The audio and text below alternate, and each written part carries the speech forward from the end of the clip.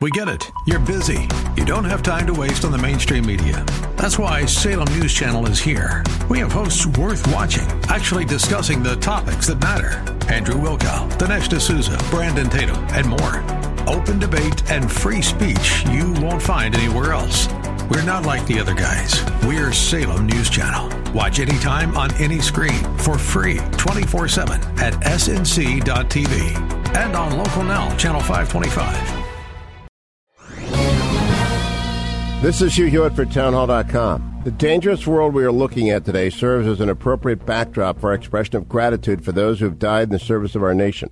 From the time of our nation's founding to today, well over 1.2 million Americans have paid the ultimate price in the service of our country. Today is a day for us to say thank you. It's also a day for us to dedicate ourselves.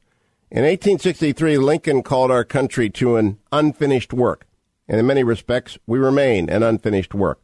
Our commitment, the commitment of living, the values and freedoms our honored veterans fought for, makes clear that they did not die in vain. To those who have served or are serving today, a grateful nation says thank you.